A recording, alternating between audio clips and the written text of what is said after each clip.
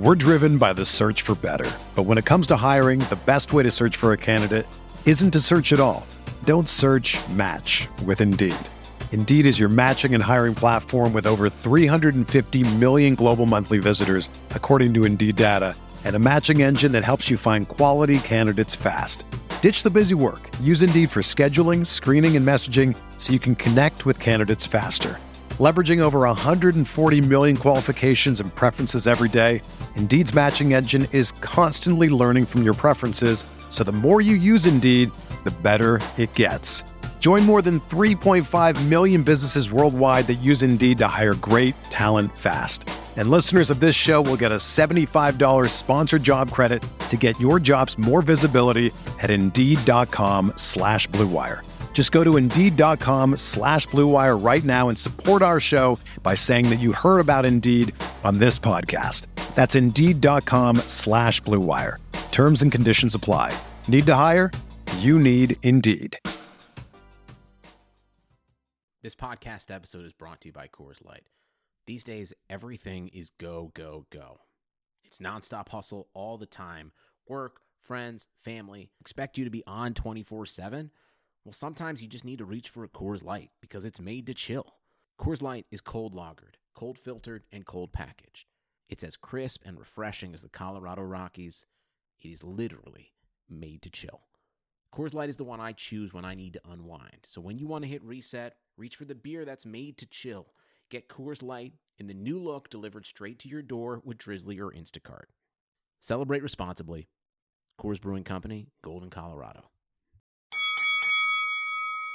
We're here.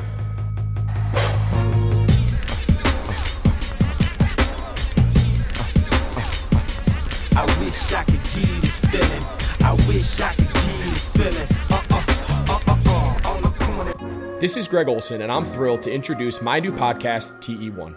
TE1 will chronicle a 60-year evolution of the tight end position, from its origins as an obscure, overlooked blocking role to the versatile superstar position that it is today. I'll explore the evolution of the position through conversations with some of the all-time game-changing tight ends. And just like the incredible tight ends we sit down with on my new show, the Chevy Silverado is in a league of its own. This truck is all about grit, strength, and dependability, the same attributes it takes to be a tight end. What up, everybody? Welcome to another episode of the Corner Podcast. Kel Dansby here with the old man Andreas Hale. It is another week of combat sports. We were just going to do boxing and MMA this episode, but we just finished watching NXT Takeover, so we're going to squeeze that in as well. So we'll be talking all three combat sports on this episode, which is really cool. Of course, we got to start off with something that isn't combat sports, and today's topic comes from a convo I had with the old man in our group chat. I probably put in our group chat like 3 a.m. Saturday night. I was still up. It was after I was working the fights. I was sitting there hanging out with my wife. We usually have like our little date nights late at night after I'm done working. So we're playing pool in the crib.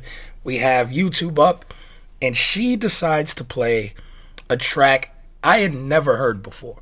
And we're like in our 90s R&B bag. So we're going through it, and she plays this track, and it's so bad I have to put the track in our group chat. And of course the old man knows what it is. Dre, why is this song even known? It is, I'm trying to find the name, but it's by Subway featuring 702. The track is so bad, I can't believe it even popped up on YouTube. Come on, man. What's wrong with you? This is early 90s R&B. It's the games we play. It's the games we play. It's Michael Bivins, Biff 10 Records. He had a group called Subway, and then he had signed 702, which is my homies from Vegas. And they, Crack the Claw. Gotta crack the claw to this one. And the song, they put 702 on, and Subway actually had a pretty good album. The album was called Good Times with a joint called Fire, which was actually really dope. There's nothing wrong with the song. What's wrong with you? This is just something that you just didn't hear, and now you're hearing it now, and you think it sucks. But it's like, it was in the same vein as like with Immature was around, and like it was way before Immature, right? No. Immature was around the the mid-90s. So you're looking at like 94? Okay. Let me think. This song, the games we played with 702 came out, it had to be 95. 702 had to be like 15 years old, by the way. Yeah, I mean, we all went to school together. Yeah. Well, they went to the academy, crazy young. and I went to Valley High School, and they went to Las Vegas Academy. Like Also, 10 minutes away. Yeah, we used to scoop all the girls from the academy all the time. But they all went there. Irish, Oris, rest in peace, Oris, Lamisha, and Mila, and then who else went there? Schaefer, Smith, Neo was also the academy, and we all used to kick it. And I remember they got signed to Biv 10, and they were the first people to ever make it out of Vegas, and they were called 702, so we wore that like a badge of pride. But then I remember we saw the video because it was the original 702, which had my homegirl Amelia in the group, and it was Irish and Orish. And I think this is before Mila was in the group. It was Irish, Orish, Amelia, and Lamisha. And, you know, when you're kids and you see your homies pop up on the music video, you go nuts. Like, we were like, oh, shit. And the song, we liked the song. The song was dope. And the song charted. So the song wasn't whack. I don't know what's wrong with you. I don't know how she pulled this out of the bag. I was like, yo, this is what you're going to play? And it developed a larger conversation of, I think it's time to be honest about 90s R&B, right? Because it is great. I'm not saying that is bad by any means. It's amazing. But people have this like rose-colored glasses for 90s R&B. Like it didn't have whack shit. Everything had whack shit. Yeah, but people really don't admit 90s R&B had some whack shit. Because there's so many bangers you can pull out that you're like, oh, okay. But this, I was like, I don't even know how this was allowed. You're nuts. The shit that you listen to from a man who has openly slandered Stevie Wonder and Kendrick Lamar on this show? I did not slander Stevie Wonder. Come on. I said I did not feel the need to watch him in concert. That's slander. I never slandered his music. That's slander. That's slander. Nor Kendrick, I said I liked the album. It's not a classic. Listen. For you to openly say stuff and then talk about like Ray Shremmer in like high regard, I can't listen. Shrem Life is borderline classic. What the fuck? You can't talk about skip on it. Listen, your taste in music is questionable at best. So no, I'm not listening to you. No, this apples and oranges though. Don't get me off the subject. 90s R&B is great, but there's some tracks that are just like cringe-worthy. Point. You said there's some misses. Of course. What is a song that's like universally loved from the 90s that you're like, yo, this shit's kind of whack? I mean, wait. When you say universally loved, because there's like the majority of people say like, yo, that's a banger. Like personally, it's not a song, and I guess this is blasphemous to many people. It's not a song, but I really don't like Brandy's music that much. What? Oh, like I can't listen to Brandy. Like something about the tone of her voice when she sings bothers me. Yo, the Angel in the Sky. Like, yo, are you nuts? I liked Brandy because of the show. I was always a Brandy fan because of the show. I liked Moesha. I thought that was dope. I really never liked her music. Her voice annoyed me. You're bugging. Like Brandy. Like, I know she's universally loved, yes. So I can't argue against it. It's just something I don't like from the 90s. I mean, whatever. I mean, yeah, Brandy's first two albums were bang. Yeah, it has to be. I know it's a personal thing. The first album was dope, and the second album was a banger. Like Brandy's Brandy's career is underrated as a whole. But Ray J's better. At what? At a career. Can't fuck with Ray J. Anyway, I don't know what's like universally loved that I didn't like from the 90s. See, like songs like This Is How We Do It are universally loved songs, but it's universally loved by like white people, and I can't listen to that shit anymore. What? This is how we do it? I'm dancing every time that plays. This is what I'm talking about. Every time. That song, yo, I'd rather listen to Montel Jordan Something for the Honeys than This Is also How We Do It. This Is How We Do It. I can't. They played that song to death. I can't do it. Yeah, I mean, I have a couple like 90s R&B hot takes that aren't great, but I recognize that they aren't great. Like I was a big As Yet fan, so I understand that I have some shit that people really don't like. Oh my god! I had the album, yes, the whole album. Only white people bought that album. No, I liked As Yet. That Last Night song was such a sim song. Last Night was my shit too. I still have that in rotation. Oh god! In the crib, like the Tony Rich project, I hated that shit. I'm trying to think what else from the 90s. See, like 90s. This is why I like the 90s, because groups matter. Like Boyz II Men and Jodeci, that was like the yin and yang of R&B in its entirety. Those two groups. Fair. And I don't know what else. Like there was High Five, there was H-Town, there was Brownstone, SWV. Like 90s I'm has so not much sure what dope song shit. Brownstone has. If I'm you not love familiar me, with the Brownstone. say it. If you need me, do it.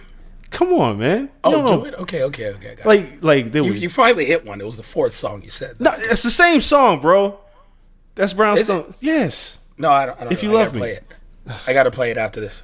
Yeah, come on. I'm not familiar with Brownstone then. No. There was Silk. There was Cut Close. Silk there was dope. Keith Sweat. There was Total. My wife doesn't like En Vogue. I think that's her that's her one where she's like, I can get rid of En Vogue and not miss a beat. En Vogue is her Undertaker take for you. Like you can kind of tell the story of 90s R&B and leave En Vogue completely out of it and she'd be fine. Yeah, I'd be completely fine.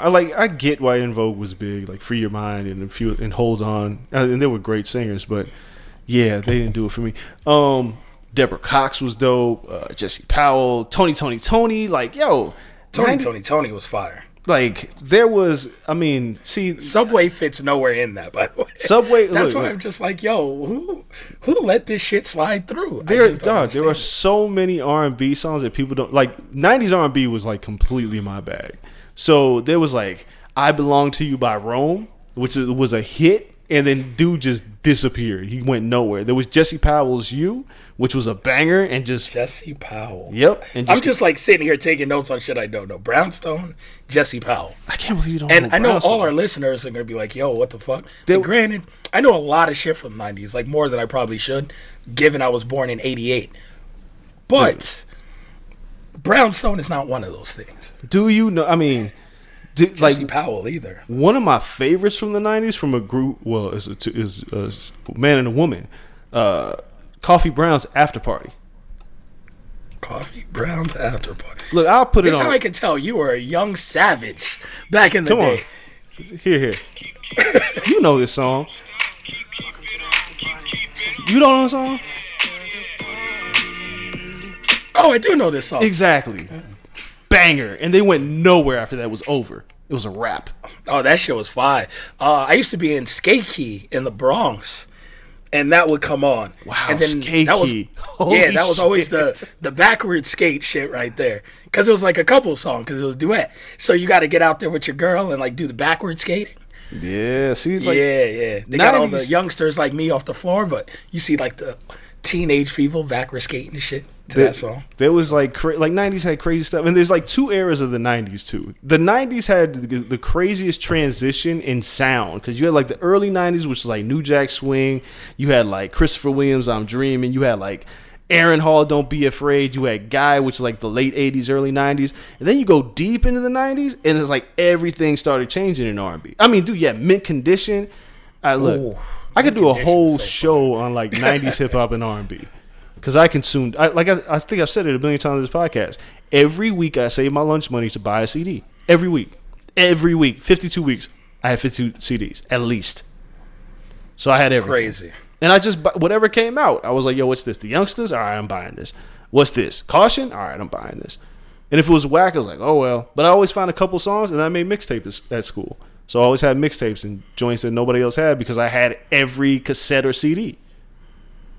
Yeah, see, that's great. Now YouTube helps me catch up on a lot of shit, because I remember hearing stuff and listening to it, but I didn't own many CDs. Like, I would get, like, promotional use shit, or I think it was funny. I was listening to stuff yesterday on YouTube, and I knew a lot of it because at that time, like, my uncle was doing like promotional work for LaFace as well. LaFace and Tommy Boy did a lot of shit like in New York. Yeah. And running stuff to like different radio stations and stuff. So I'd be with my uncle. He's running shit to radio stations. So he would have to listen in the car to all this music and all these singles. So I got like a lot of those songs, but like listening back to them, I was like, yo, this shit is dope. But I never had like the full albums to that stuff. I'd say probably I didn't have a full album of 90s R&B until about 95, 96. Yes. Everything was singles. Well, that's the thing. So this leads like to a bigger thing, and then we'll scale it back. But the idea of like collecting music, like collecting anything. And me and my wife were talking about this the other day. Well, actually today. Back in the day, when you wanted to buy something, you had to invest in an album, or you wanted to buy something that was regional, you had to go out of your way to get it. So, like, for instance, Deep Dish Pizza was only in Chicago. It was hard to find Timberlands anywhere outside of New York. It was like you had to be in the South to go to Chick-fil-A. Krispy Kreme wasn't like universal. It wasn't everywhere you went. It was like certain places had certain things. Roscoe's, which still is like an LA staple. Music was kind of the same way. Like if you were in New York, you bought those mixtapes and you had those joints before everybody else did. Or like for me, if I bought all them CDs and made mixtapes for my friends, I would have a bunch of songs that nobody had really heard because if it wasn't played on the radio, because I always had like B-sides. I always played like wild, obscure shit from these albums and put them on mixtapes. So, like, if I had, like, a Keith Murray album, like Enigma, the second album, I'd find, like, some obscure joint and put it on the mixtape. And it felt good because you knew about this and nobody else did, and they couldn't just go on a computer and find it, right? So, it's like you always had access. Like, if you had something, it was special. So, for instance, once upon a time, that child rapist known as R. Kelly used to have the crazy B-sides on singles. His B-sides were, like, the Aaliyah At Your Best You Are Love remix was a banger, but you had to have that single to get it, or Jay-Z's Dead Presidents. Like you had to buy that $5 single in order to have that song. You had to make that investment. Music is so different now, where it's like any kid can just put something in their little Google machine and put it on YouTube, and boom, they can hear the song. I used to like that era where that investment in music, it made you feel like you were a collector, like you were able to get your hands on something that nobody else had. Now, there's nothing like that. Ain't no time like that anymore. No, that's why stuff is, here today, gone tomorrow. It's so quick and fleeting, yeah, because it comes so easy that you don't cherish, the way that you had to get it. A lot of people, what's $8 a month for Apple Music? Exactly. You can add everything. You're like, whatever. It boils down to, what, a penny a song? That shit ain't nothing. Like, you'll throw it away. Even if you bought a trash album in the 90s, you'd rock with that trash album for like a month. Because you paid for it. It was yours. You paid for it. You would find 2 or 3 songs that you liked and then get mad hype when it came around. Yep. At least I was in the era mostly of CDs, so I could skip forward, which was great. But when it was just tapes, I was way too lazy to fast forward to the songs I liked, so I just have to just bear it all the way through and be like, shit, at least I know this is coming up in like 10 minutes.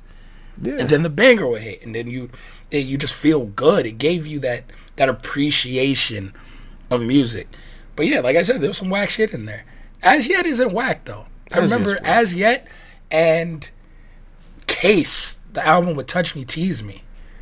Case was okay, but he was only good for like 4 songs that album. Yeah, because he had like wasn't Faded Pictures. Yeah, he had Faded Pictures. Because if I remember correctly, it's like music videos were the same way. I used to get my VHS tapes and record music videos, and I used to set the timer on my VCR to make sure I could record like Rap City and Video Soul or whatever the fuck was on, and I come home and watch videos. And I remember the first time I saw, I want to say it's Faded Pictures. Somebody's gonna correct me. But that was the first time like Beyonce was like the lead in a video that wasn't a Destiny's Child song. Wow. Yeah. And I remember seeing that. I was like, oh, wow, she's bad. I wonder how far she's going to go. And, as you can see, she's taking off. Beyonce's Beyonce. Yeah. All right. Before we switch over to a less fun topic, since you were a young savage in the 90s, what was your go-to deep cut for the ladies? Like, you throw this on and be like, yo, this is it. But not like the normal, like, I'm throwing on Jodeci type shit. Like, what's your, like, deep cut? Like, they don't even know this shit, but it is fly, and it's going down. Look, man, it's not even a deep cut anymore because, like, it became a legend of our step shows because of this song. 112's Now That We're Done. It was a rap. that like we performed, we had an interlude to that song in a step show, and it became one of those things that everybody talked about for like 3 years and tried to duplicate. And I made that shit up in my living room, my homeboy. But that song, I was like, I remember I bought the 112 album and I was like, yo, this shit is crazy. And then it was like, yo, I played it for girls, and I was like, oh, this gets the draws. So then it was like, we're going to use this in the show. And when we did that, oh, my God. Yeah, now that we're done 112, that 112 album is a classic R&B album. That album does not miss. Young Dre, the choreographer. Yes, we used to make step show routines in like our garage, in the living room. We couldn't wait. That's why I've been so interested in making, like, talking about Las Vegas is really, I didn't realize how unique it was until I left. Until I went to Morehouse and like we had our step show tapes because we perform and then we save the VHS tapes. And then you go to college and you miss home and you put on a step show tape. And I used to always leave my dorm room open. So I was playing and like my boys walked in and was like, yo, what is this? And I was like, yo, it's a step show. They're like, who's that? I was like, that's me. And they was like, oh shit. And they was like, what the? And they heard all these people screaming. They was like, yo, people used to go to this shit? I was like, yo, listen. They used to sell out. Them tickets would sell out like hotcakes. Crazy. And people don't have no idea about step show culture in Vegas. It was bananas. And I've always wanted to do something where we could really tell a story about what it was like growing up in Vegas, because it's unlike anywhere else. And I didn't know it until I left. Had no idea. Yeah, I had no clue until I got here. And I remember I ran into the culture two ways, kind of by mistake. Like, quick story. So my mom was dating this guy, Daryl, who was from LA, and the Daryl dude had two sons. So him and my mom moved in together like briefly for like 8 months, and he moved in, and then his two sons moved in. So his two sons are mad cool. We're still cool to this day. I'm cool with Daryl to this day. But his two sons, Dewan and Devin, moved in, and Dewan was 2 years older than me, so he was going to SHAP at that time. And I remember him pledging like these frats, and I was like, what? And then he's working on his little dances and his like whining and shit. You know, he's doing like his little hip swerve in the living room and sticking his tongue out and shit. I was like, what are you doing? And then I was like, yo, I don't get this shit. So I remember, it's funny because he was, you know, kind of like brown skin, but a little lighter skin. And he had the curls and shit. And he tried out for the Kappas and then didn't get into the Kappas. It turns out, like, I guess he got in a fight with one of the kids who was in the Kappas already, and the kid was like, nah, fuck him. So then he went to, I don't know, like Omegas or some shit. Whatever AJ is. What was AJ? Sigma Beta. Sigma Beta, cool. So he went to like that one and had a blast. But then I would go to the shows because, like, obviously he's performing. So I was like, all right, cool, I'm going to go to the shows. And this shit was packed. And then the first one I actually went to was, I came home from New York for the summer. It was like late August. And there was this park, Paradise Park. Yeah, that was about my on Topaz. Yep. Yeah, on Topaz. And they had the outdoor basketball courts. Yep. So they used to have summer basketball tournaments. Like before AAU was big, AAU was always big in Vegas, which is another weird thing people didn't know. Yeah. So it was sponsored by Hank and the Dog Catchers. Goddamn. And they were playing. They were playing out there. Lil Hank is actually a year younger than me. It's crazy. He went to the league. It's wild shit. But it was sponsored by Hank and the Dog Catchers. And I went out there, and the step shows did the halftime show. And after growing up, I remember when Drumline came out, and the line in Drumline was, oh, people just come to the games to see the halftime show. And I got it. Because I was like, yo, in New York, you go to these basketball games in, you know, summer tournaments to see people ball out and play basketball. And yeah, there were good basketball players, but packed row to row. Every seat, people were on the park benches to the street standing. Girls as far as the eye can see for this halftime step shows. This shit was crazy. So Kappas would perform, then Betas would perform. Kappas had their stupid little canes and somehow always ended up shirtless.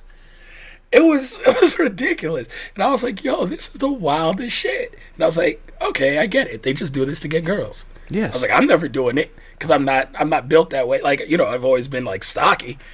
And I was like, I'm not gonna whine my body in any way. Like, that's some weird shit. But I guess there was bigger dudes who did it too. But whatever, wasn't my bag. But I was like, after that, I was like, I got it, I understand. They shit wall to wall girls. I know, not kidding you. I saw a 5'1" Kappa kid who had to be in 9th grade. He was tiny. Pull the baddest senior that year. Like model-esque brown skin. She was like 5'9", 5'10". And I was like, what is going on here? To the point he took his cane. He took his white vest. Because they were all white and red. Mm-hmm.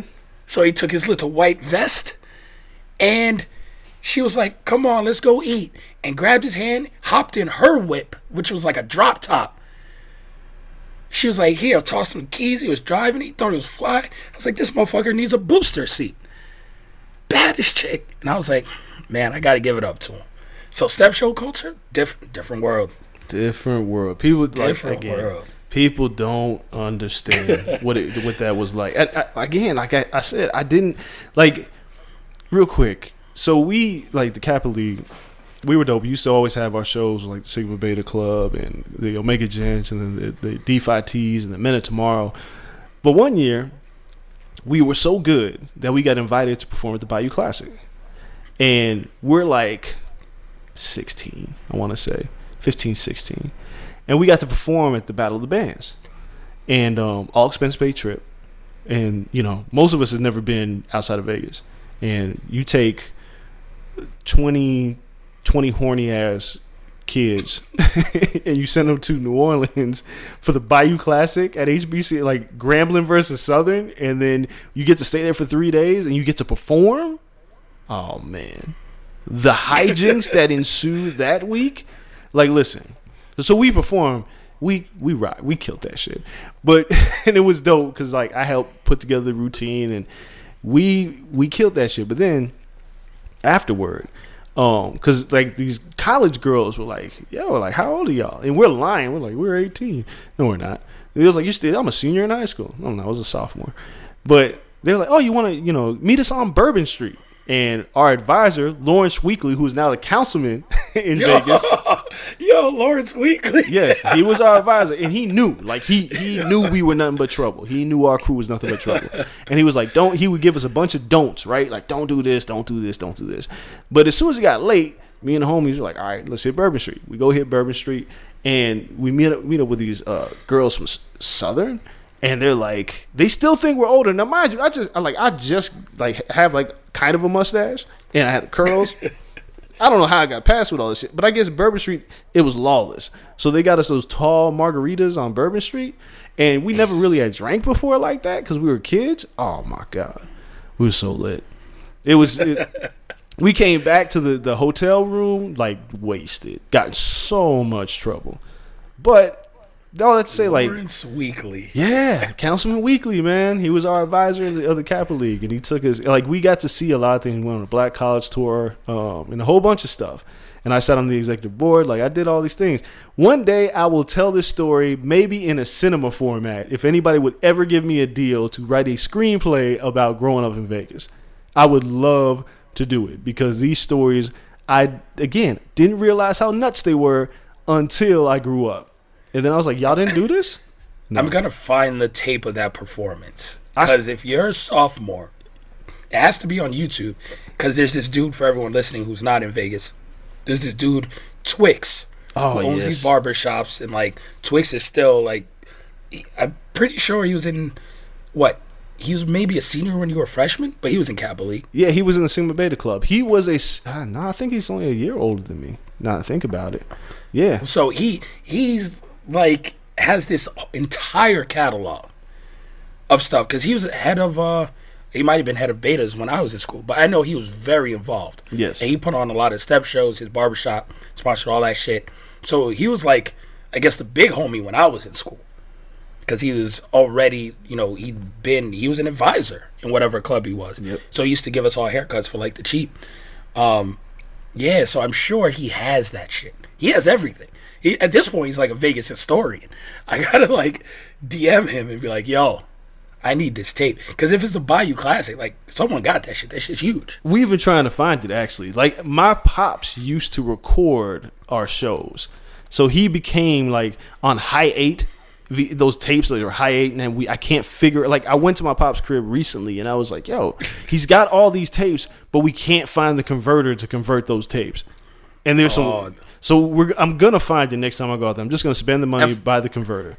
And FYI, there's a spot in Vegas off Flamingo and Eastern, across from the McDonald's. It's by the 7-Eleven parking lot. All they do is convert videotapes, different forms of video, and then give you the files. That's all the place does. Yeah. So, like, we used to go there and bring our highlight tapes from high school, like football highlight tapes, blah, blah, blah. When we moved from DVDs to all online in Huddle, when I was coaching, we brought them there, and they converted everything for us. VHS, they converted all for you. It's that place. All right. Well, so I'm sure they got like a machine. Yeah. And I'm gonna find these. I'm gonna find these tapes, and then. Oh, yeah. I can't wait. We gotta share just like a 15-second clip on Twitter. That's it. Just give them a little taste of 16-year-old Dre. Oh man. Crazy. Oh, that's gonna be great. All right. You know what? Let's hit the break. When we come back, we're gonna talk NXT Takeover. Wait, we didn't talk. How are we gonna hit the break and not talk about Trump? We'll save Trump for later in the week. We talk about his dumb ass all the time. All right, fine. So we'll save it. Listen, if he croaks, it's a better topic. Wow. If he doesn't, we got more stuff to talk about. Listen, feds who are listening, I didn't say this. I don't need y'all knocking on my door. Tapped on me. I do not represent the people at ESPN, by the way. This is me speaking. Outside of that, the man, if he dies, he dies. Anyway, let's hit the break. When we come back, let's talk NXT TakeOver. You guys stay right there.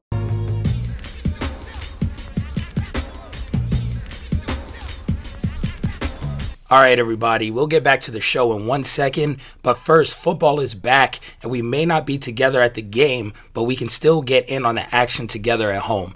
Put your football knowledge to the test with Contour Pick'em game from our friends at Cox Cable.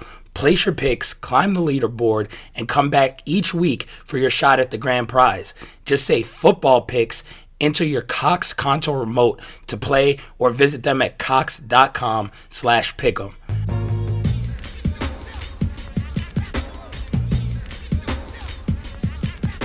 All right, just that quick, we are back, and it's time to talk NXT TakeOver.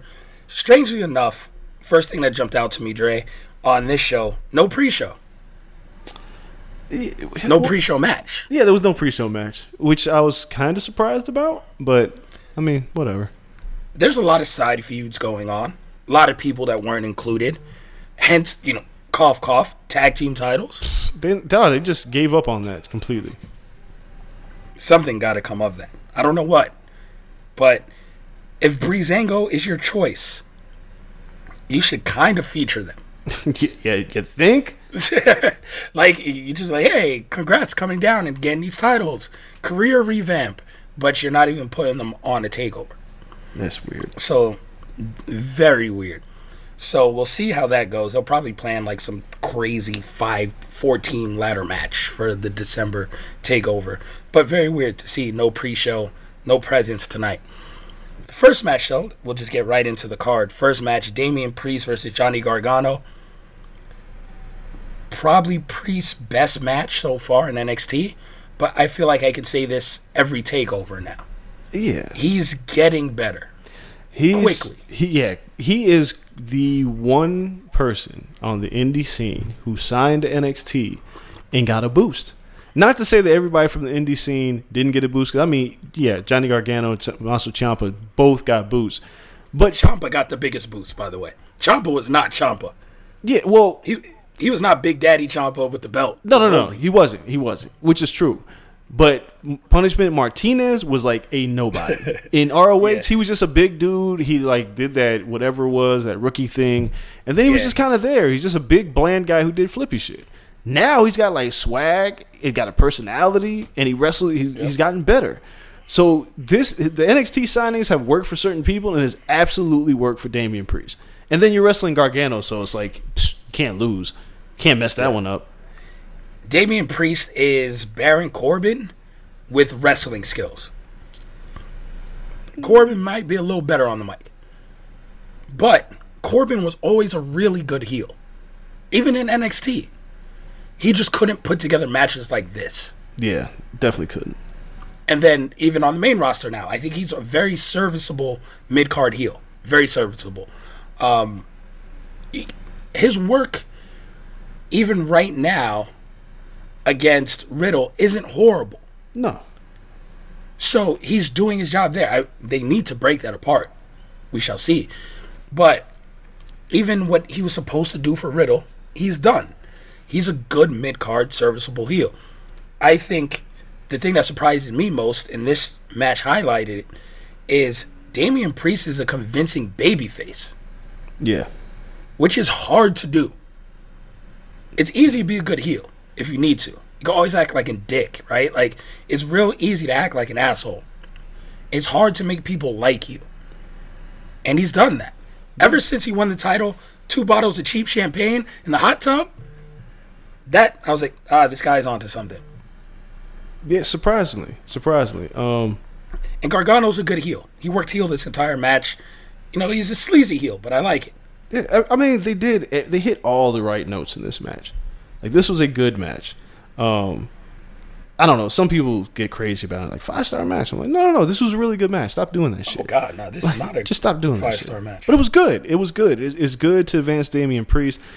I don't know what's gonna happen with Gargano, but people keep saying this is the call up, and I'm not saying you're wrong. I just hope you're wrong. Like, I think, I've said it before. If anybody's done everything they needed to do in NXT and could go, it'd be him. But I don't want him to go. He's too good. Neither do I. Honestly, I'll say it again. I'd rather DIY get back together as a heel tag team. Yeah. Go after Breezango. Get the title. Save the division, which is no division right now. It's not even a division. It's not existent. Become the division again, because there's nothing else there. So I would love to see DIY get back together as a tag team. We'll see. But Johnny has that Shawn Michaels record where, like, you look at Shawn Michaels' WrestleMania record and he's like 3 matches under 500. Yeah. And that's Johnny with takeovers. But you don't care because it's always a good performance. Yeah, he just about delivers every single time. This was no different. Every time. So, good opening match. The next match, Kushida versus Velveteen Dream. Dream getting the shit beat out of him. I'm here for that. Yeah, I mean, that's what we needed, right? Like, come on, man. Y'all know by now. Yeah, everybody knows the story about Velveteen Dream, and, you know, he likes to sow his wang to little boys and girls. And Triple H acting like this is a non-existent thing. He's just got to grow up. Yeah, no. The people that he's trying to diddle need to grow up so it could be legal, but it's not. So, for whatever reason, you know, they keep booking him, and they use this match, I guess, to write him off television. And look, angry, like, and I don't even call what Kushida was wearing jeans. I call them shits dungarees. Dungaree wearing Kushida with, like, the ponytail, and he's angry is the best Kushida. Like, this is the perfect version of Kushida that we needed. And he just pretty much beat the shit out of Dream. My problem with this match, though, and I've said this all the time, even when we liked Velveteen Dream, his performances are uneven as hell. And this was like a perfect example of watching Kushida work his ass off. And then Dream, like, he would either oversell things or his timing wasn't right. Something was wrong with Dream. Maybe he was high. But this I thought this was one of his better matches. I just thought it was oversold a lot. That's my problem. It was annoying how much he oversold. Yeah, but he didn't get a crazy botch like he usually does. Usually he does a horrific botch. Well, the bar is low. In every match. So, I mean, I thought he played into it. He did sell it to the world. But it's a small guy beating the hell out of Dream, who put on some muscle mass now. Yeah. He's at least in better shape. So it was like, okay, he's trying to make it believable. That he's taking an ass whooping. Sure. I mean, Kushida looked great. That's all that mattered to me. Kushida needed this edge because he was going nowhere fast. So I'm curious what they do with Kushida after this. But angry Kushida? It has to be Damian Priest. You think so? I mean, but he's not a heel. Damian Kushida's not a heel. He beat the shit out of Velveteen Dream for 5 minutes after the match. But Kushida, I mean, Dream's a heel. Is that babyface? But Dream's a heel because Dream is the one who attacked him. Kushida's not a heel. Dream is flexible. Kushida beat him for 5 minutes. Yeah. Do babyfaces beat people for 5 minutes? Yes, when you try to hurt somebody, because remember, Dream cost him something, and that's why Kushida attacked Dream. Like the gauntlet match. Dream interfered. So, yes, he deserved the ass win. They got to write him off television. But they have to give Kushida an edge. He's not a heel. He's absolutely not a heel. All right. We shall see. Next match. This is where I think, as they say, business picked up. So, I'll find it on Twitter. Credit the person who actually said it, which it's completely true. This is one of the best stretches of 3 title matches NXT has had. Because usually one is pretty bad, right?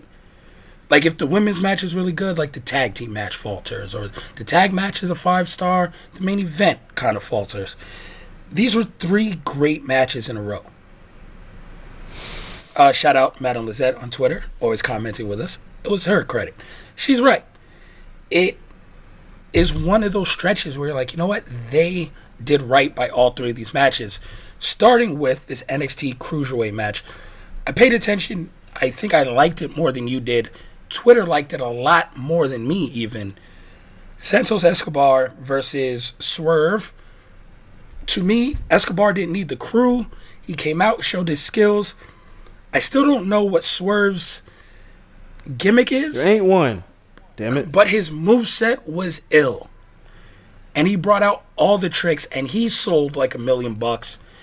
And I thought it was a really good match to the point where it didn't weaken him. But Escobar, again, escapes and feels like a heel champion without being a chicken shit heel. So there's 2 halves of this match. First of all, these 2 worked their ass off. There's no doubt about it. Swerve, the fact that he doesn't really have a character does bother me. It's not his fault. I don't know whose fault it is. It's just he needs a character, something. There's before the interference and after the interference. Before the interference, this match was really good, trending upward. Like we were like, all right, they're gonna hit a sprint for the finish. But then this interference happens, and then they run an angle what's his name? The dude comes out and helps out Swerve Scott. Is this a 205 angle? Because I have no idea what this is. Do you know? No, I don't think so. Okay. Because, Swerve has been teaming with tag teams on 205 Live to take on Santos Escobar and everyone else. I don't understand where the run-in comes from. So when this happened, I was completely taken out of the match because now I'm not focused on the match anymore because there was a lot of interference tonight. And it was a good amount. And this match didn't need it because I wanted it to bring closure to this ongoing feud. And then I felt like from that particular point of interference, the match felt, I don't know what happened. It just took me out of the match. It wasn't a bad match. I just felt like it didn't need that 2 or 3 minutes worth of interference. I could have just lived completely without it. But I thought it was a good match. And the finish, Swerve hitting his head on the thing, I was like, all right, well, I guess we're going to keep this going. Some people loved it. It was a match where I looked at it was like, it's Takeover. You don't need to run this gimmick shit. I just have a match and just work. I will tell you this. Watching 205 Live, there's no one else that should challenge for the title. Because they haven't built anyone else to the position that they should challenge Escobar. We'll talk about, it appears like maybe some more of the UK talent can come back.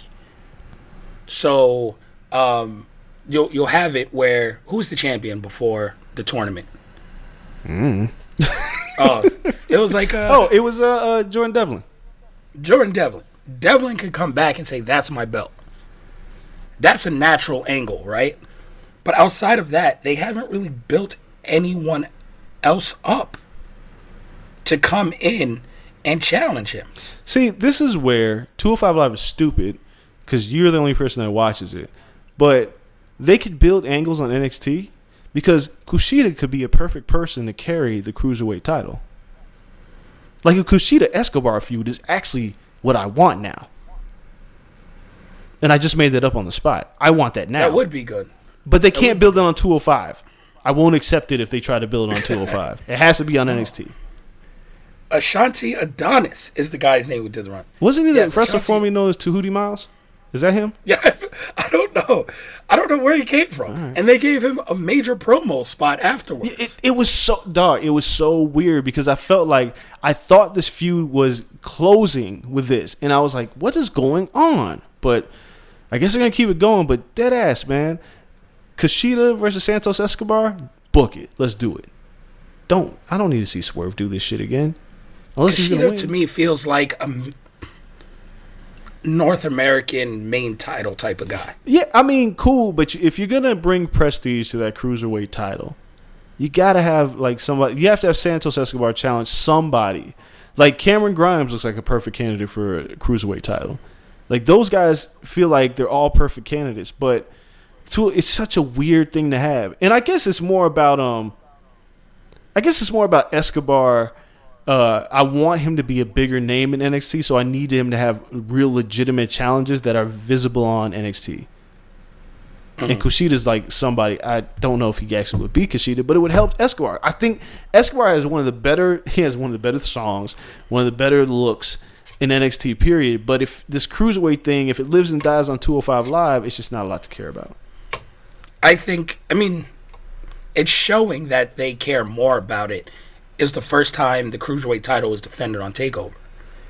So it might be a constant thing. It's not the first time. Jordan Devlin won it at a damn Takeover. I don't know. Yeah, he won it. They said it was the first time. Oh, first time it was defended?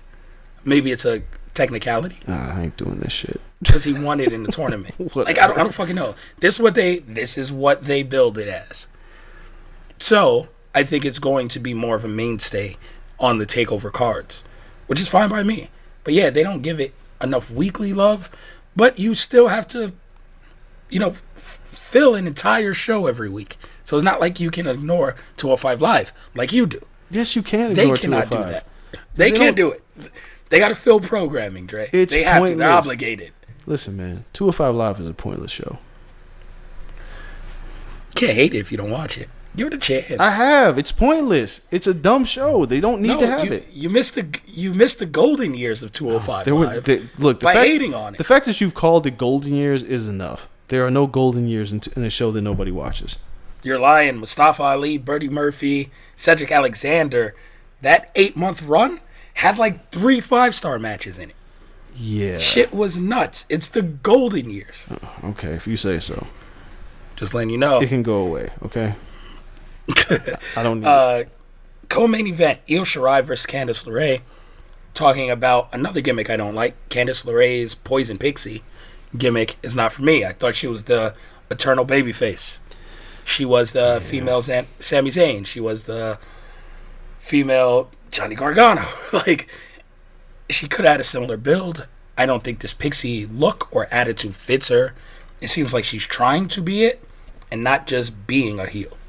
She seemed like a natural babyface, so it's still weird to me. But I liked the match, even with the shenanigans of the ref getting bumped twice, Johnny Gargano coming in. None of it mattered because Io Shirai maintained her title. Did it need the shenanigans? No, I thought it was good without it. But it didn't hurt the match. I thought both women showed out, but with Johnny and Candice losing, we might have the Garganos going up. No, I'm not calling it up. It's lateral movement. They worked out. Going down. Yeah, actually, it's going down. These two worked their ass off. It didn't need the interference. This interference didn't take me out like the last interference did. But also was a theme where I was like, they could chill with the interference. The logic behind Gargano being able to be a referee is weird. Because, like, Io Shirai should have been like, dude, you can't count the fucking... What are you doing? Like, this, you can't do this. Like, you can't do it. But it's some Gargano stuff. You're right. The Candice LeRae heel thing just doesn't work. It's just for her. It's a weird thing that they're doing with her. But they worked their ass off. I hate it because if it is true that they are going to either Raw or SmackDown, we've never really seen the best of what Candice LeRae has. We've seen in, like, little brief spurts. But we have not seen a prolonged run of who Candice LeRae is. And I don't know if we're ever going to get it. And we saw the best of Johnny, obviously, multiple times. Yes, forever. She was never able to show it. No, and that's the part that really sucks. But again, this was a good match. Now let's talk about afterwards. We got the reveal. It wasn't fucking Bo Dallas. Thank God. No. First off, we get 2 reveals in this match. The first reveal is that Toni Storm shows up on the Jumbotron. You're like, wow, okay, Toni Storm is back. Now it looks like we have another contender in the women's division. Because the women's division is really good if they can add the women from the UK. Right? So Toni Storm, proven. We've seen her really work. So that was like really cool. I thought she was going to be a heel. I was like, Toni Storm is a heel? That might have some cool possibilities. Maybe not, though, because then we cut to the promo of the person they've teased coming back for their title for several weeks, showing up on a motorcycle, coming inside the building, revealing themselves from underneath the helmet, and it is Ember Moon. Back from injury. Last week, there was information that she may never wrestle again. Yeah. So Ember is back. I love that she's back and healthy. I love that she's in NXT. It's tough to put her right into a main event feud. Nah, it's not. Why? Why would it be tough? Because I'm not sure if it's like riding a bike. I want her to make sure she can go, because the expectation levels on her and Shirai at a takeover are going to be very high. Granted, it's at the PC, so she can have a ton of practice. But in front of camera, match, adrenaline going, it would have been great to see her have a little more practice. But they have 2 months. Yeah. If she get on TV a couple of times and squash some people, cool. If you give her someone who can actually work, give her a Rhea Ripley. Give her someone else. I'm assuming she's coming back as a heel. That I'm not entirely sure of, but 2 things. One, I'm sure she's going to work her way into it. I don't think they're just going to hand her the title shot. It's some very WWE shit, but I think Moon's going to work to get the title. 2, well, actually 3 things. 2, she had to go back. There was nowhere for her to go in WWE. They didn't know what they were doing with Ember Moon. They made her like a video game nerd, and then the weird it was just so weird what they were doing. Whereas in NXT, she could just wrestle and be dope. And I think her and Shirai will tear the house down. Moon is the one woman who has been totally forgotten about when we talk about the great women in pro wrestling, because the injuries and because the call-up did her absolutely no favors. So this is welcome. Toni Storm, she's going to be a heel. That's pretty obvious. The way that she cut that promo. And fine by me. If she goes right into a feud with Rhea Ripley, all for it. But it feels like, this is like make women wrestling great again in WWE, in NXT. Because NXT was like in trouble. Now, fix the tag team division. Yeah, you need that same influx of talent in the tag team division. Problem is, you can't really bring anyone back from the main roster, because they're either hurt or actively doing something. Not something good, but just actively doing something. Shit, I don't care. Bring him back. Ain't nobody gonna miss. Look, man, we never found out. To this day, it was bothering me the other day.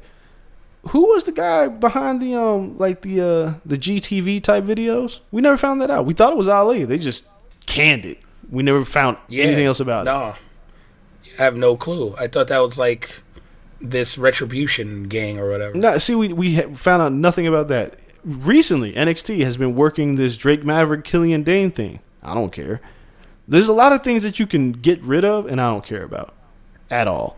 And that's fair. You got to try something. The little guy, big guy dynamic. I get it. But I'm just saying, like, there's angles on NXT television, just like there's angles on SmackDown and Raw involving talent that could go back to NXT, where I'd be like, that's cool. Like, Ricochet could go back to NXT. Damn sure could. He's not, but sorry. No. But him and Apollo could go back to NXT. He could go back. Finn Balor went back after even a run, so it's possible. Not now, not like this second, but like next year he could go back if he wanted. Dude, Ricochet could go now. It's over for Ricochet on the main roster. On Raw and SmackDown. I can't stop calling it the main roster. But Raw and SmackDown, it's over for him. A lot of talent that went from NXT, like Rude. Rude is a person that could definitely go back to NXT. Yep. Because they had him come back to face Drew Mack, and he's not going to do anything else. He'll vanish. Yeah. At this point, it's okay to be NXT lifers. It's just, what do you do when you try to move in new talent. Because when it'd be easy to have these people rotate back to keep them fresh, right? Because you trust NXT to revamp these people and to get them fresh. But for more people to get that same opportunity, you then have to rotate the people who got that fresh breath of air. Finn Balor would have to rotate back to the main roster because you did what you wanted to do for him. And that's revamp his character, make him feel really good again. He's a champion again. He's winning. Now rotate back to Raw or SmackDown as a main event guy. But they're not doing that because those places aren't that. Well, see, I think NXT Lifers is a thing that should happen. I think Gargano and Cole should never leave NXT unless they've done so much and there's actually a vacancy. Like, okay, I guess here's the thing. If Raw and SmackDown got their shit together where it felt like somebody from NXT coming there would be a big deal, then I'd be all for it. Exactly. That's what I'm saying. Yeah, but arbitrarily just moving talent because you're like, I don't know, let's try some new people in an already crowded roster. Doesn't make any sense. So somebody like Adam Cole in the Undisputed Era, if there wasn't a bunch of talent from NXT going back and forth, or just going there now and just doing nothing, the Undisputed Era showing up shouldn't happen in a draft. It should happen as like a reveal. So I don't think, personally, this is me personally, I don't think the draft should involve NXT. At all. I feel like NXT is its own brand. Like NXT and maybe NXT UK could have a draft, but I don't want them to be involved with Raw and SmackDown. For my own selfish reasons, is because the talent that goes to Raw and SmackDown ends up doing hardly anything. Yeah, I think it's an identity crisis, right? So I think the best way to do it is to just play into what people think these brands are, and that's make SmackDown the wrestling show. So it's a natural transition to go from NXT to SmackDown because SmackDown is expected to be more of a pro wrestling show. Is it? You know? No, I'm saying if you have this identity, you have to form this identity again. So it's an easy jump if you move from NXT to SmackDown if you make SmackDown's identity the wrestling show. Then when you are at the wrestling show and you can develop your character more, you're used to the WWE way of life and being on television, and you show personality, you then move those people to Raw. And if anyone gets stale on Raw, they can get a revamp on NXT. And you have like this circular movement that you can use through the draft. Occasionally people jump the other ways. But mostly you keep that as your rotation. I think it would be fine. I think it would be a good way to go about it, and it'd be smart. But they don't have that. No. You don't have anything between those two top brands that says they have an identity at all. Yeah. And that's something you need. Even when they did the first brand split, at least you had an identity. And fans tuned in for that identity. To the point of, you move a guy like Taker to SmackDown, and people are like, what the fuck is he going to do on SmackDown? It's him and a bunch of real wrestly-ass wrestlers.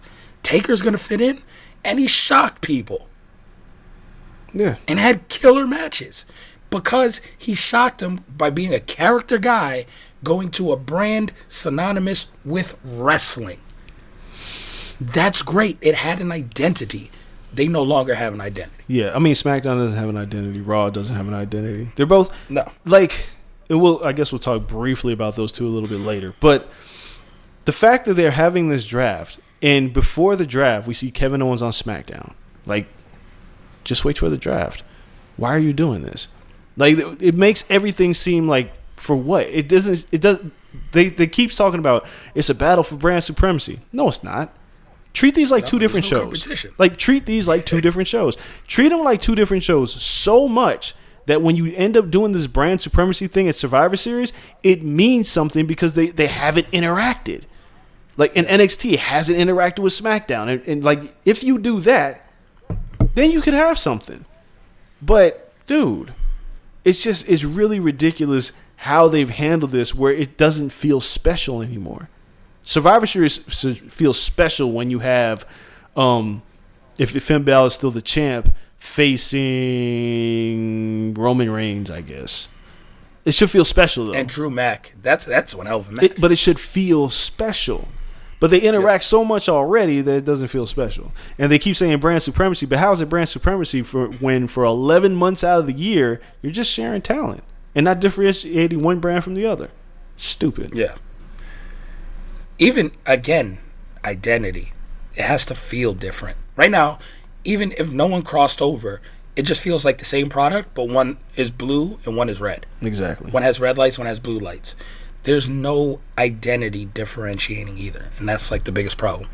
Talking about Finn Balor, though, that we just mentioned, him in the main event versus Kyle O'Reilly, a 30-minute match, 28 minutes, felt like it was 6. I was locked into the match. I thought it was great. Both guys, well, Kyle O'Reilly did what Kyle O'Reilly does, and credit to Finn Balor to really adjusting to that and bringing himself to a different level of striking, hard hitting. It was just a really good Kyle O'Reilly style match that Finn Balor matched his energy. And like I said on the last week's show, this is the best in-ring run of Finn Balor's career since he was in New Japan, I'll say. In his WWE career, including first NXT stint, he's never been better in-ring than he is now. And I think tonight's match, some people are calling for 5 stars. Cool. I'd probably put it like 4.5. It's hard to give me a 5-star without fans. I'd give 5 stars to like that street fight the other day in AEW. But that's a match you never really have with fans, you know? Like, completely in-ring, near falls, all that stuff. I need real crowd noise, not the fake pumped-in crowd noise. But to say if someone takes a 5-star, I'm not going to argue too much. One hell of a match. If it's Finn Balor's first 5-star, hat off to him. Because when he came back down, that was the one thing. It was like, Gargano has 5 stars. Cole has 5-star matches. What does Finn have? This could be his match. Yeah, it's not a 5-star match. I don't give a shit. But it was a really, really good match. And I think for a lot of people, they've got to see what Kyle O'Reilly has. And when you watch it, you go, oh, this guy's a singles competitor. So a lot of great work, a lot of great limb work. It was a lot of great. Like, Kyle O'Reilly's offense is very unique. There is the catch wrestling that guys like Thatcher do and Riddle does, but then there's the striking aspect. And the way O'Reilly moves is it's special. He's a special talent that they got to take the leash off of. And it's nobody's fault because he's been so good as a tag team wrestler for so long that when, they reformed Red Dragon as the Undisputed Era, people were fine with it. But as much as I like Bobby Fish, Kyle O'Reilly's the Shawn Michaels out there. I'm not saying Fish is genetic. It's the injuries that kill Fish. But O'Reilly is he's really good. And you watch this match, and you watch how methodically he works, but then it's also hard-hitting, so there's not a lot of lulls in the action. Like, those holds that were submission holds didn't feel like rest submission holds. They felt like he was threatening to try to win the match every time. And it forced Balor, even though he worked heel for much of the match, it forced Balor to still kind of work from under in some spots. So this was a hell of a match. The ending, I don't want to say it felt flat, but it didn't give me like a crazy sprint. And I'm not saying you need that in every match, but when he hit that coup de grace, I really expected O'Reilly to kick out. It didn't feel like the match was done. But that's also a testament to the idea that it was 30 minutes, and I didn't feel like it was 30 minutes at that point. Yeah, like, it didn't feel like 30 minutes at all. It was a really good match. I would say 4.5 stars is fair. 5 stars, I don't, especially, I guess, watching G1 will absolutely ruin that for me. Because I just watched Shingo and Ospreay just tear the fucking house down. Oh, yeah, that match is crazy. Like, I just watched those two just murder shit. And I'm just like, 5 stars? Like, again. And I think about other 5-star matches because I'm a harsh critic. And I think, like, Almas and Gargano, I watched that match again recently. That was a 5-star match because they had me so many times. And I think that's part of a 5-star match. When the finishes are false finishes, but they really have you. And they had me. Wasn't a lot of that in this match, but it was still a really good match. Like, I think the Gargano-Cole match we were there for, where we like lost our mind.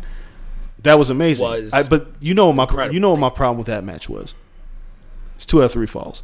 2 out of 3 falls, and you didn't like the first 2 falls. Yeah, because I knew it was going to happen. But I could still see it being called a 5-star match because that final fall was incredible.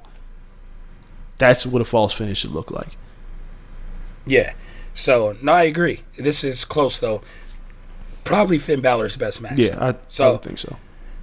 Yeah, it was a great way to end the pay-per-view. No, it wasn't. Wait, swerve. It didn't end the pay-per-view. See, that was me attempting to put up the logo real quick, which is something you hate. I hate it now. Yeah. So, the logo goes up. It doesn't end. The big brute, what's his name? Ridge Holland comes out. He beat up Cole, tore his T-shirt. I don't know why you got to tear the guy's T-shirt. Throws him over the banister. And the Undisputed Era rallies around Cole, just looks at Holland. They look back at Finn Balor. Finn Balor's like, I don't know what's going on.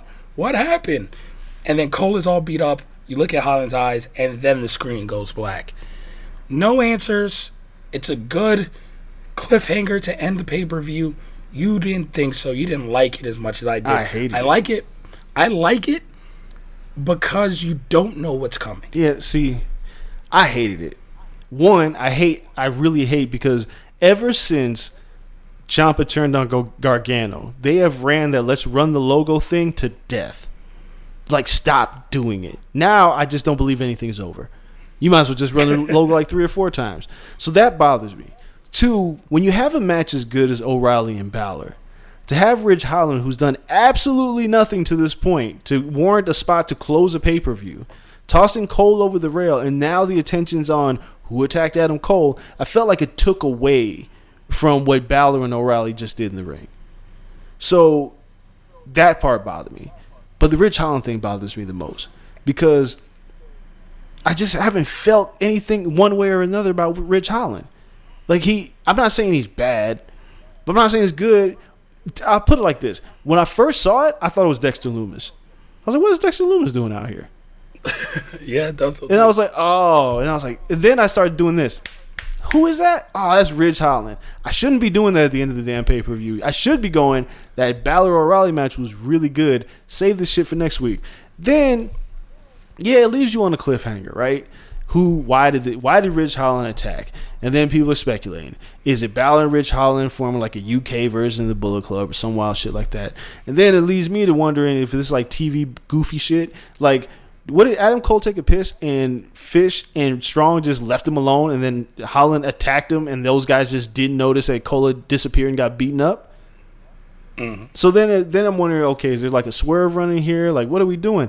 But the only thing that I cared about, which really makes me upset, is I said it last week, I thought we were working all this way to get to an O'Reilly-Cole feud. And now I feel like the attention is completely diverted the other way. And more importantly, is watching the Balor and O'Reilly match. O'Reilly worked like such a babyface in that match. Everything about him worked babyface. Yeah. And Balor worked heel, which makes me wonder, all right, so maybe Balor's working heel in this Holland thing. But I feel like if you take the attention off of O'Reilly right now, you're missing the opportunity to build somebody special. I don't want this to be about Cole and Holland and Balor. I want this to be about O'Reilly. And if O'Reilly feuds with Cole, that's special. But if you turn the Undisputed Era into baby faces, that's kind of whack. I'm not buying it. Yeah, I mean, they're way better as heels. I don't know how they work with baby faces. They would get cheered easily. Yeah, but see... But you can't do none of the cool shit. Right, What's exactly. The point of having 4 people if you're a baby face? Okay, perfect person who is a great talent, but it never works when he turns babyface, Kevin Owens. Kevin Owens is a phenomenal heel, and he's so good at being a heel, you want to turn him babyface. But every time they turn him babyface, they do nothing with him. Every single time. And if they do this with Cole and you take that edge off of what makes Adam Cole, it's not fun anymore. They've kind of taken the edge off of what made Kevin Owens, and now he's like, why is Aleister Black kicking me in the face? That's not Kevin Owens. Ruthless Kevin Owens wouldn't give a shit. Ruthless Kevin Owens, when he bounced John Cena the way he did, we were like, oh. Ruthless Kevin Owens, when he headbutted the McMahons, we were sold on that. But you can't really do that as a babyface. It doesn't work the same way. At all. And again, he'll talk himself into still being relevant because he's such a good person on the mic. But you're right, it just doesn't hit the same. So it's tough. We'll see what happens with Kevin Owens. I like the pay-per-view. Real quick, on the spot, your grade for the pay-per-view, I would go A-. I'll go B+. Wait. What did I give it a B+ to recently? Clash of Champions? Yeah. Because it was better than Clash. So I'll say an A-, yeah. Oh, tough grader giving it an A-. It was better than Clash, but none of those matches, this is no disrespect to NXT, none of those matches got me like Uso and Roman Reigns, even though we knew the finish. That was a masterful match. Yes, and when we talk pro wrestling later in the week, because we'll do that on Thursday, we'll have Raw to recap, New Japan to catch up on, AEW to talk about, and preview the entire draft, which starts on Friday. So packed wrestling on Thursday night, Friday morning show. When we talk about it then, we really, really have to talk about them running that match back. Which, to me, running it back at Hell in a Cell, unless the stipulation is not a Hell in a Cell, I don't like it. Like, it's, again, the theme pay-per-view gives it away. But if they have a different stipulation for any reason, that shit better really grab me, because I don't know why he needs 2 shots at the title. You proved what you had to prove. He's the big chief. I don't know. We'll see what happens, but we haven't even talked about this yet, and we'll save it for later this week. But they have completely blown the Sasha Banks-Bayley feud. Oh, God, not yet. Let's see. No. It's not looking great. It's not looking great. Let's see. It's not looking great. This was a home run on a I'm less optimistic. Yes, I'm less optimistic. But we shall see what happens there. We're going to hit the break. When we come back, we got to touch on a little boxing and MMA before we get out of here. You guys stay right there.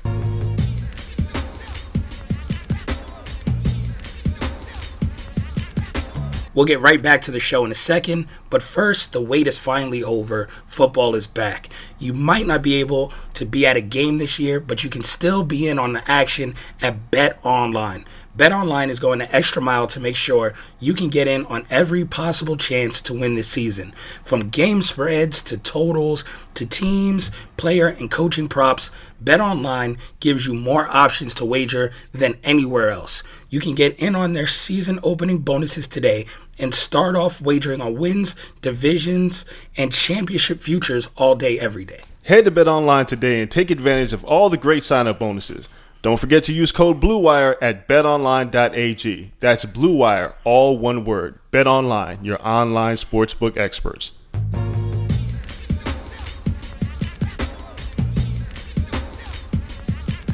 All right, we are back for the home stretch, and let's start off with a little boxing. I feel like we saw the fight of the year this past weekend. Dre, so much stuff was on Saturday night that it was kind of crazy, like, to try to wrap your head around all the stuff going on in terms of sports. But when this fight started on E+, it was like, wait, everyone stop what you're doing and turn on this fight, because it is nuts. Jose Zepeda defeated Baranchyk. Incredible back and forth fight. Within the first 2 rounds, there was 3 knockdowns and a possible, which I think was later called a knockdown. Yep. And then you go through the fight. By the 5th round, there was then 7 knockdowns.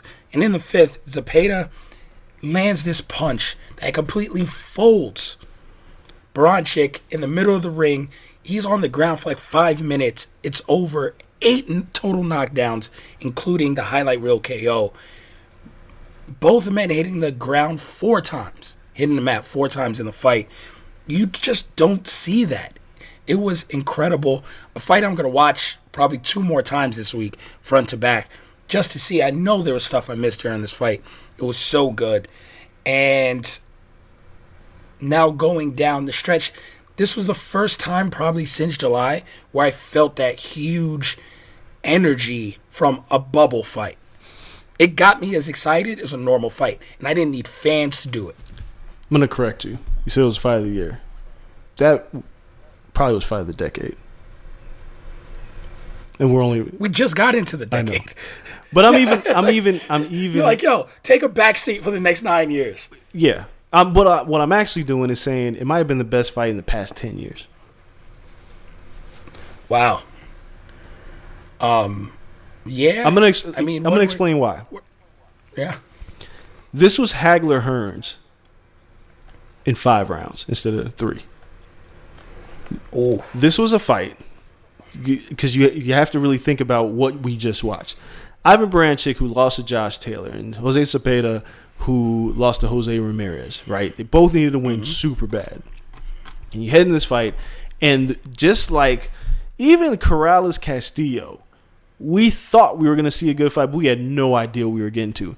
Nobody had a clue what we were about to see with Baranchyk and Cepeda. Nobody. Because Cepeda was billed as the boxer, and Baranchyk was like the tank who comes forward. And the reason why this is, I will say this, and I'll down my shield on this after watching this fight again. The reason why I say this is the equivalent of Hagler-Hearns is because I cannot remember a fight outside of Corrales Castillo, which is the greatest fight I've ever seen. I can't remember a fight where I was completely clueless which way this fight was going. After the first round, it looked like Baranchyk was going to murder Cepeda. Like, it looked like Cepeda had no chance in hell. And then Cepeda dropped him in the second. You're like, oh. And Baranchyk's legs were spaghetti. And then he knocked him back down. And you were like, okay, I don't know who's going to win anymore. And there was no point from after that first round, neither fighter was fully in control at any given moment. They changed so fast that you were like confused at what you were watching. Because, again, Baranchyk owned the first round. And from that point on, every time somebody had somebody else in trouble, they went down.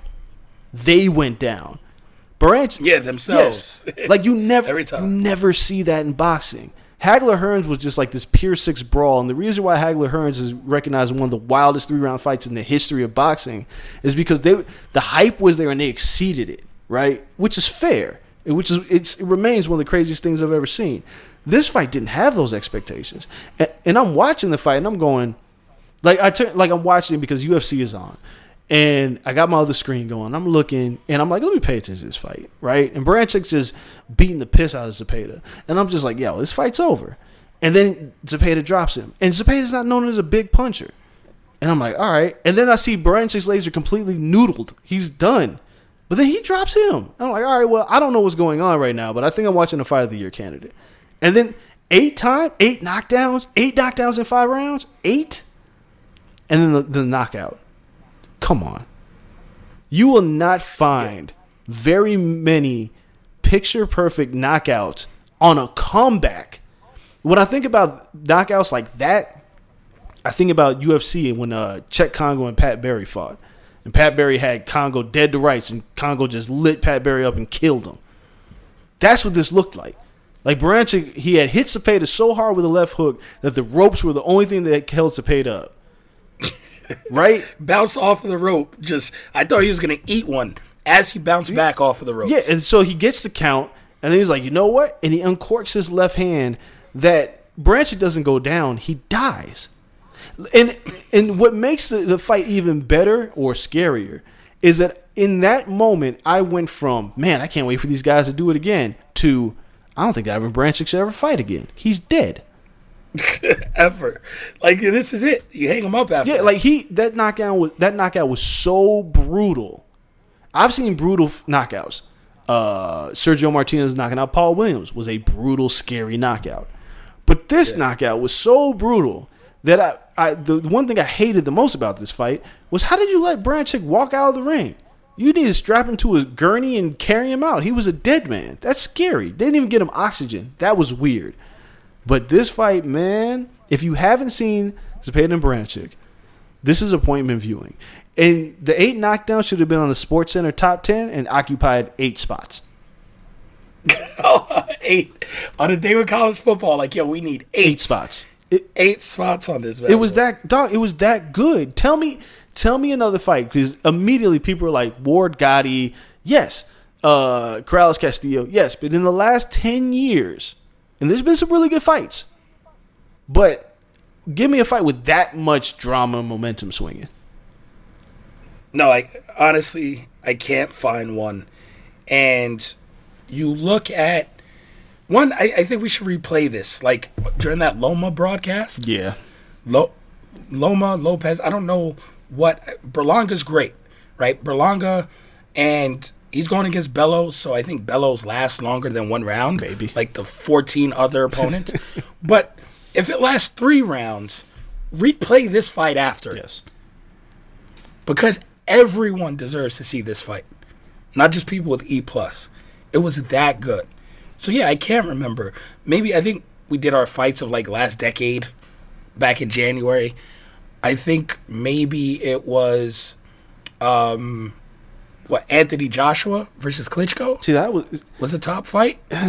No, because it was knockdowns going back and forth. But see, even that fight, they didn't get the knockdown start. Like, this fight started with a knockdown. Quick, fast. Like this is a lot better than that. There was no feeling out process.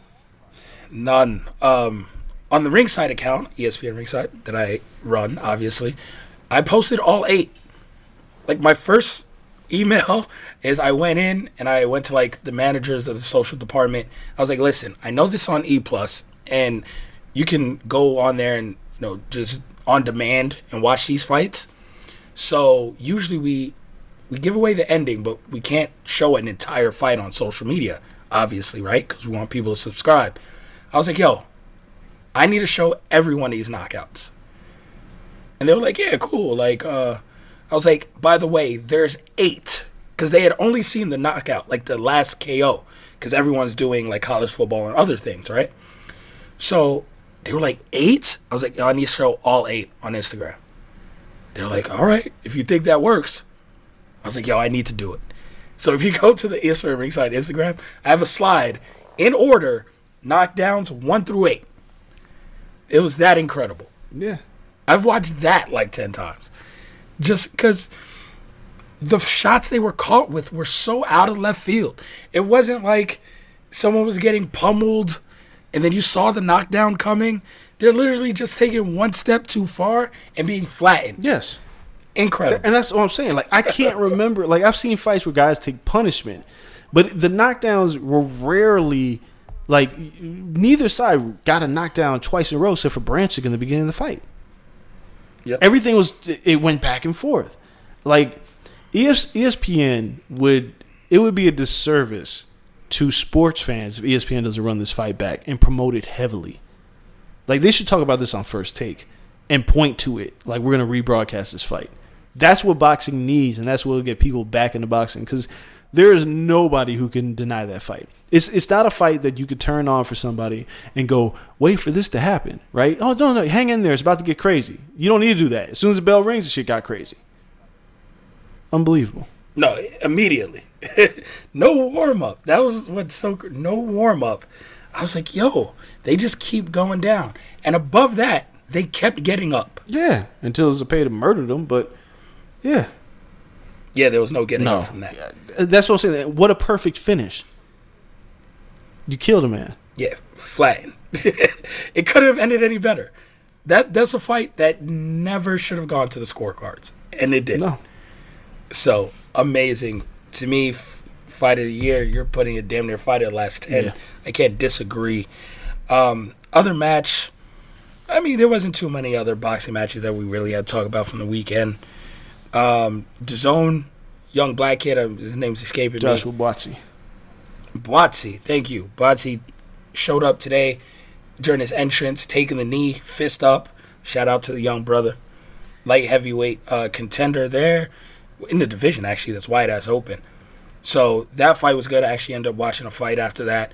But you got to give credit where credit is due, because he's still using the platform to push the narrative, which is good. I trust major sports to keep the narrative going. I do not trust combat sports at all. No.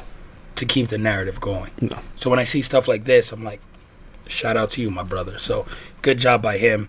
In the coming weeks, we have Navarrete fighting on ESPN Plus on Friday.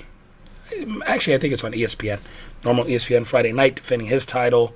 Or, excuse me, going for the title that Shakur Stevenson vacated at 126 pounds. That should be a good fight. Lipinets is on DAZN this week. Yeah. For the interim welterweight belt, which I really don't know what that means. I don't know what it means either. Because I don't know if he can beat any actual welterweight champion. He'll just be somebody who's beat up, that's all. Yeah, but he's on DAZN this weekend. To me, this is the last, like, catch your breath weekend, because after that, we're in full sprint mode. We have NY coming and debuting on ESPN. or I guess his top-ranked debut on ESPN. We have Gervonta pay-per-view. We, of course, have Teofimo versus Lomachenko before all of that. We have, Danny Garcia in November versus Errol Spence. Who knows what Errol Spence is going to look like? And a ton of other great fights. Dude, the Halloween night is stupid. Oh, so because I'm looking, because one, now it's like, my daughter and I'm gonna have the kids over, and I'm like, yo, I gotta work Halloween. So Friday night we'll watch all the scary movies. Cause your Saturday night lineup looks like this. In the morning you get Usyk versus Chisora on DAZN, and then in the evening you got Santa Cruz and Tank, and then you got Inoue. Now Inoue is gonna murder somebody, and then you got Santa Cruz and Tank. Like, it's ridiculous. Those 3 fights going head to head, well, not head to head because Usyk and Chisora is going to be early in the day, but that's bananas. Yeah, Michaela Mayer is the co-main going for her first title. And that's not a slouch, so that's a great women's fight. Like, boxing is about to pick up. And then, obviously, for those, we'll talk about more in the coming weeks, but Matchroom has announced their schedule. Devin Haney's getting in there with Gamboa, Dana Jacobs. And that's November 7th, right? Danny Jacobs and Gabe Rosado and their blood feud where Rosado's probably going to get destroyed. Katie Taylor's getting back in the ring. Quick turnaround after the Delphine Pursoon fight. Wow. Yeah, there's a lot of boxing. And that's why you guys will start to hear the 3 shows, because there's going to be a lot of boxing, a lot of pro wrestling, and then we have MMA. Yep, in which the UFC is not slowing down either. Not at all. So plenty to talk about there. Let's hit up the UFC before we get out of here. Holly Holm fought this past weekend. Fights that I was keeping my eye on, corner of my eye, but my eye was on them. 3 fights pretty much to talk about here. Maybe 2. Jermaine Duraname versus Juliana Pena. Even fight all throughout. I thought Pena looked good. Takedowns, mixing it up. Duraname looked good when it was standing. She was able to get her stuff off. No one, not even the bettors in Vegas, saw this finish coming. Duraname gets Juliana Pena in a guillotine, takes her to the ground. It's a wrap. Submits her. No one thought Duraname on the ground would be able to best Pena. Dude, yeah. It's plus 2,300 according to Sportsbooks to win by submission. Jermaine... Damn, should have just put a hundo down. But, I mean, dude, nobody would pick that. No one saw it coming. No. Because Juliana Pena is perfectly competent on the ground. I guess not anymore. Pena's in an interesting spot. She was Ultimate Fighter winner. Really good bantamweight. And then injuries happen. And then it feels like the game has completely passed her by, where everybody else has gotten better than her. Well, she was on her way to winning this. The crazy thing is that it's not like Duraname was able to, get mount or do something crazy. Pena had her in the single leg about to land the takedown that probably wins the 3rd round and wins her the fight. Instead of defending the single leg, Duraname was like, the hell with him, going for the gusto, and just put her arm around the neck, and that's how she landed the choke. So Pena walked into the choke. Duraname just squeezed her. I'm just saying, like, here's the point that I'm making. With Pena, it's like Damian Maia getting submitted. It's wild. It's not supposed to happen. And now Pena's been submitted, and you look at that division now. We'll talk more about how this division is shaking up now, because now Nunez will be out for a minute because just had a baby. Congratulations to her. But now we had 2 incredible performances in the women's bantamweight division. First and foremost, though, how the hell was Durandamy and Pena not the co-main event? And that bullshit heavyweight fight was a co-main event. Because they thought they were going to knock it out and just get a knockout in the co-main. Garbage. Yeah. They should let both these women main and co-main. Yep. I mean, honestly, it's like a tournament. Yeah. Why didn't you just promote it as, okay, these are the next 4 contenders? Pretty much it is in bantamweight division. And then the winners of this will probably fight each other, and then the winners of that fight will go on, and that's who will take on Amanda when she's back from maternity leave. Yeah, it was stupid. They had this it's right so there. Easy to market it that way. They botched this one. Now, let's talk about Holly Holm's performance. Holly Holm against Irene Aldana. Jesus Christ. If Aldana had nothing for it, different levels. It's not even. Levels Yeah, it's not even just that Irene Aldana had nothing for her, but that version of Holly Holm, I don't know who beats her, except for Amanda. Biggest thing that stood out with me with Holly in this fight was her willingness to go for takedowns and then finish takedowns. Not me. My biggest thing was, what have I said for the last, as long as we've done this podcast, what has been my biggest problem with Holly Holm? She doesn't throw. Exactly. And what did she do this fight? She threw hands and feet. She was aggressive. A lot of feet. Man, she kicked the hell out of the body. She was aggressive from the beginning. And I think what Holly's starting to realize is, you're not really that matched. Nobody can really match with you in cardio, because she did that for 5 rounds. Her cardio is unrivaled. And then her striking is on point. And if she doesn't worry, like, how many times has Holly Holm been knocked out? None, exactly. Right? So if you go out there, I was about to say, like, Amanda did even. That's what I'm saying. So if you can go out there and survive what Amanda killed Cyborg, and if Amanda can't knock you out, you can get out there and throw hands. Not saying you got to do it reckless abandon, but being the aggressor will put all these women on their back foot, and they can't fight off their back foot. You don't need to be a counter striker. You need to be aggressive. And what she did to Aldana was she completely shut her down, because Aldana couldn't figure out how to get past that offense. And then now you mix in the takedowns. Holly Holm's a problem. I'm trying to figure out who's in performance I was more impressed by. And I think I'm going to say Holly Holm, because she did it for 5 rounds. Well, Holly Holm, because she was dominant the entire time. Again, competitive fight for Geronimo. Competitive. She just, landed the choke to finish it. But Pena had the first round, I think. Geronimo had the second. Third round was up for grabs. So it was a competitive fight. Holly was untouched. Level as this shit. And, Aldana was not anywhere near her level. Not even close. So who gets... So the obvious booking is Durandame versus Holly Holm, and the winner gets Amanda Nunes. Oh, of course. That's why it should have been main and co-main. I don't know what the UFC is thinking. Exactly. And it would have been a natural tournament build. That would have made people watch. Because you have a storyline. Instead of, oh, by the way, the woman who KO'd Ronda Rousey 6 years ago is turning 38. Is she going to retire? Yeah, cut that out. That was the story. I know. That was the selling point. And now this is no disrespect to Holly, but Holly's looked 38 for like the last 10 years. So they need to stop with the narrative like she's 38 now. Like, but she's in phenomenal shape. She's just looked the same age for the last 10 years. There's no disrespect to I'm Holly. just saying.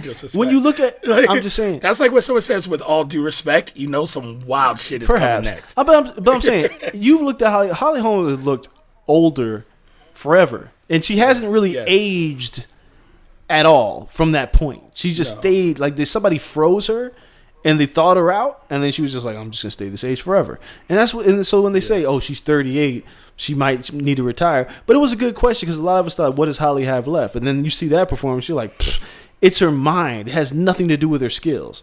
Mental. That is all mental. That girl, when she fights like that, I'll watch her every night.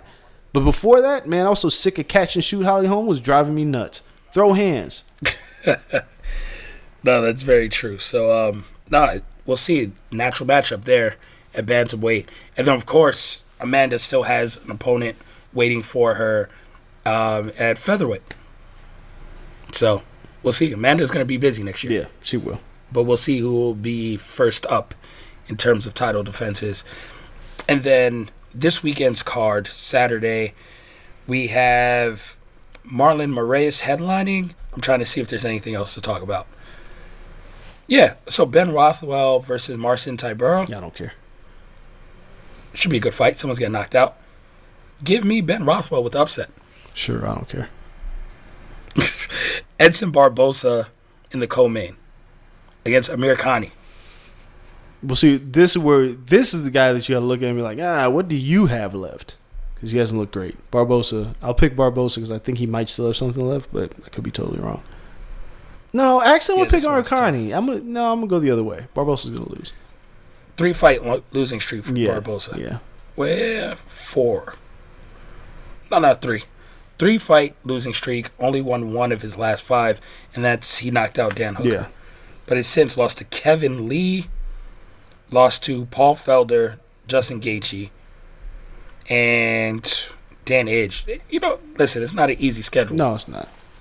Edson has had over the past couple of years. I'll give him the win just because I just want to see Edson still fight some other people. Give me, like, Edson versus Cowboy or some shit again. Sure, why not?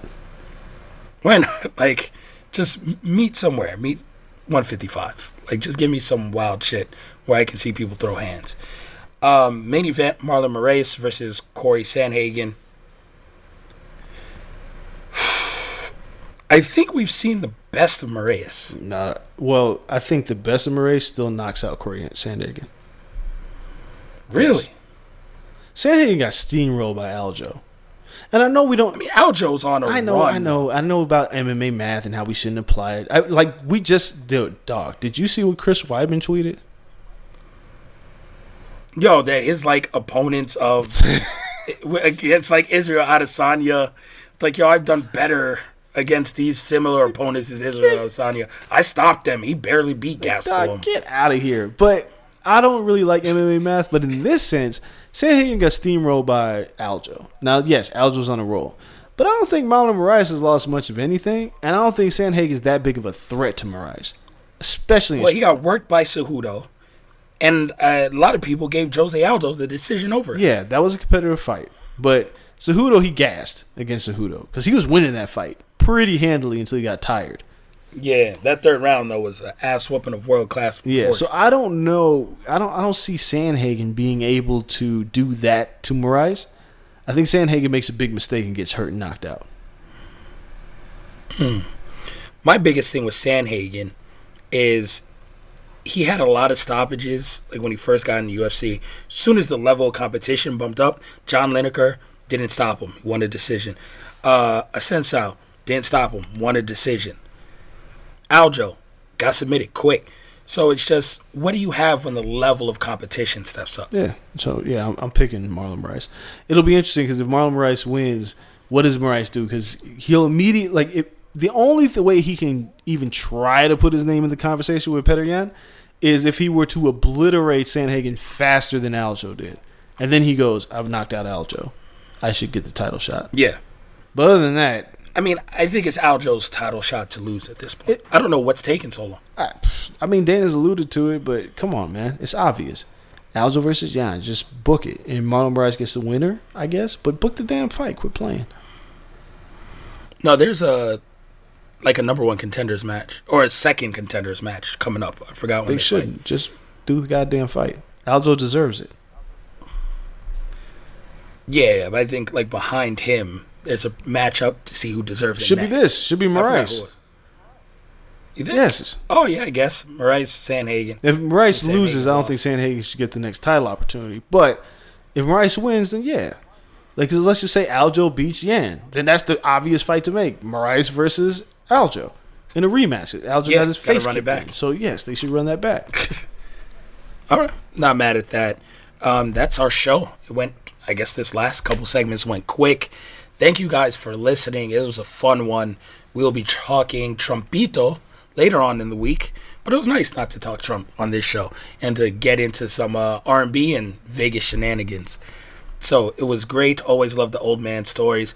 If you guys want to follow us on social media, hit us up on Twitter at Corner Podcast _ on Instagram, Corner Club for Life. You can follow me at Kel Dansby, him at Andreas Hale on all platforms. Shout out to the sponsor. Shout out to Cox Cable. You guys have probably seen me cut the promo. Make sure you guys check out that Pick'em contest. Man, it's fun. I've tried it. I'm telling you. So thank you to them as well. Shout out to the network Blue Wire. Until next week, we're out. Peace.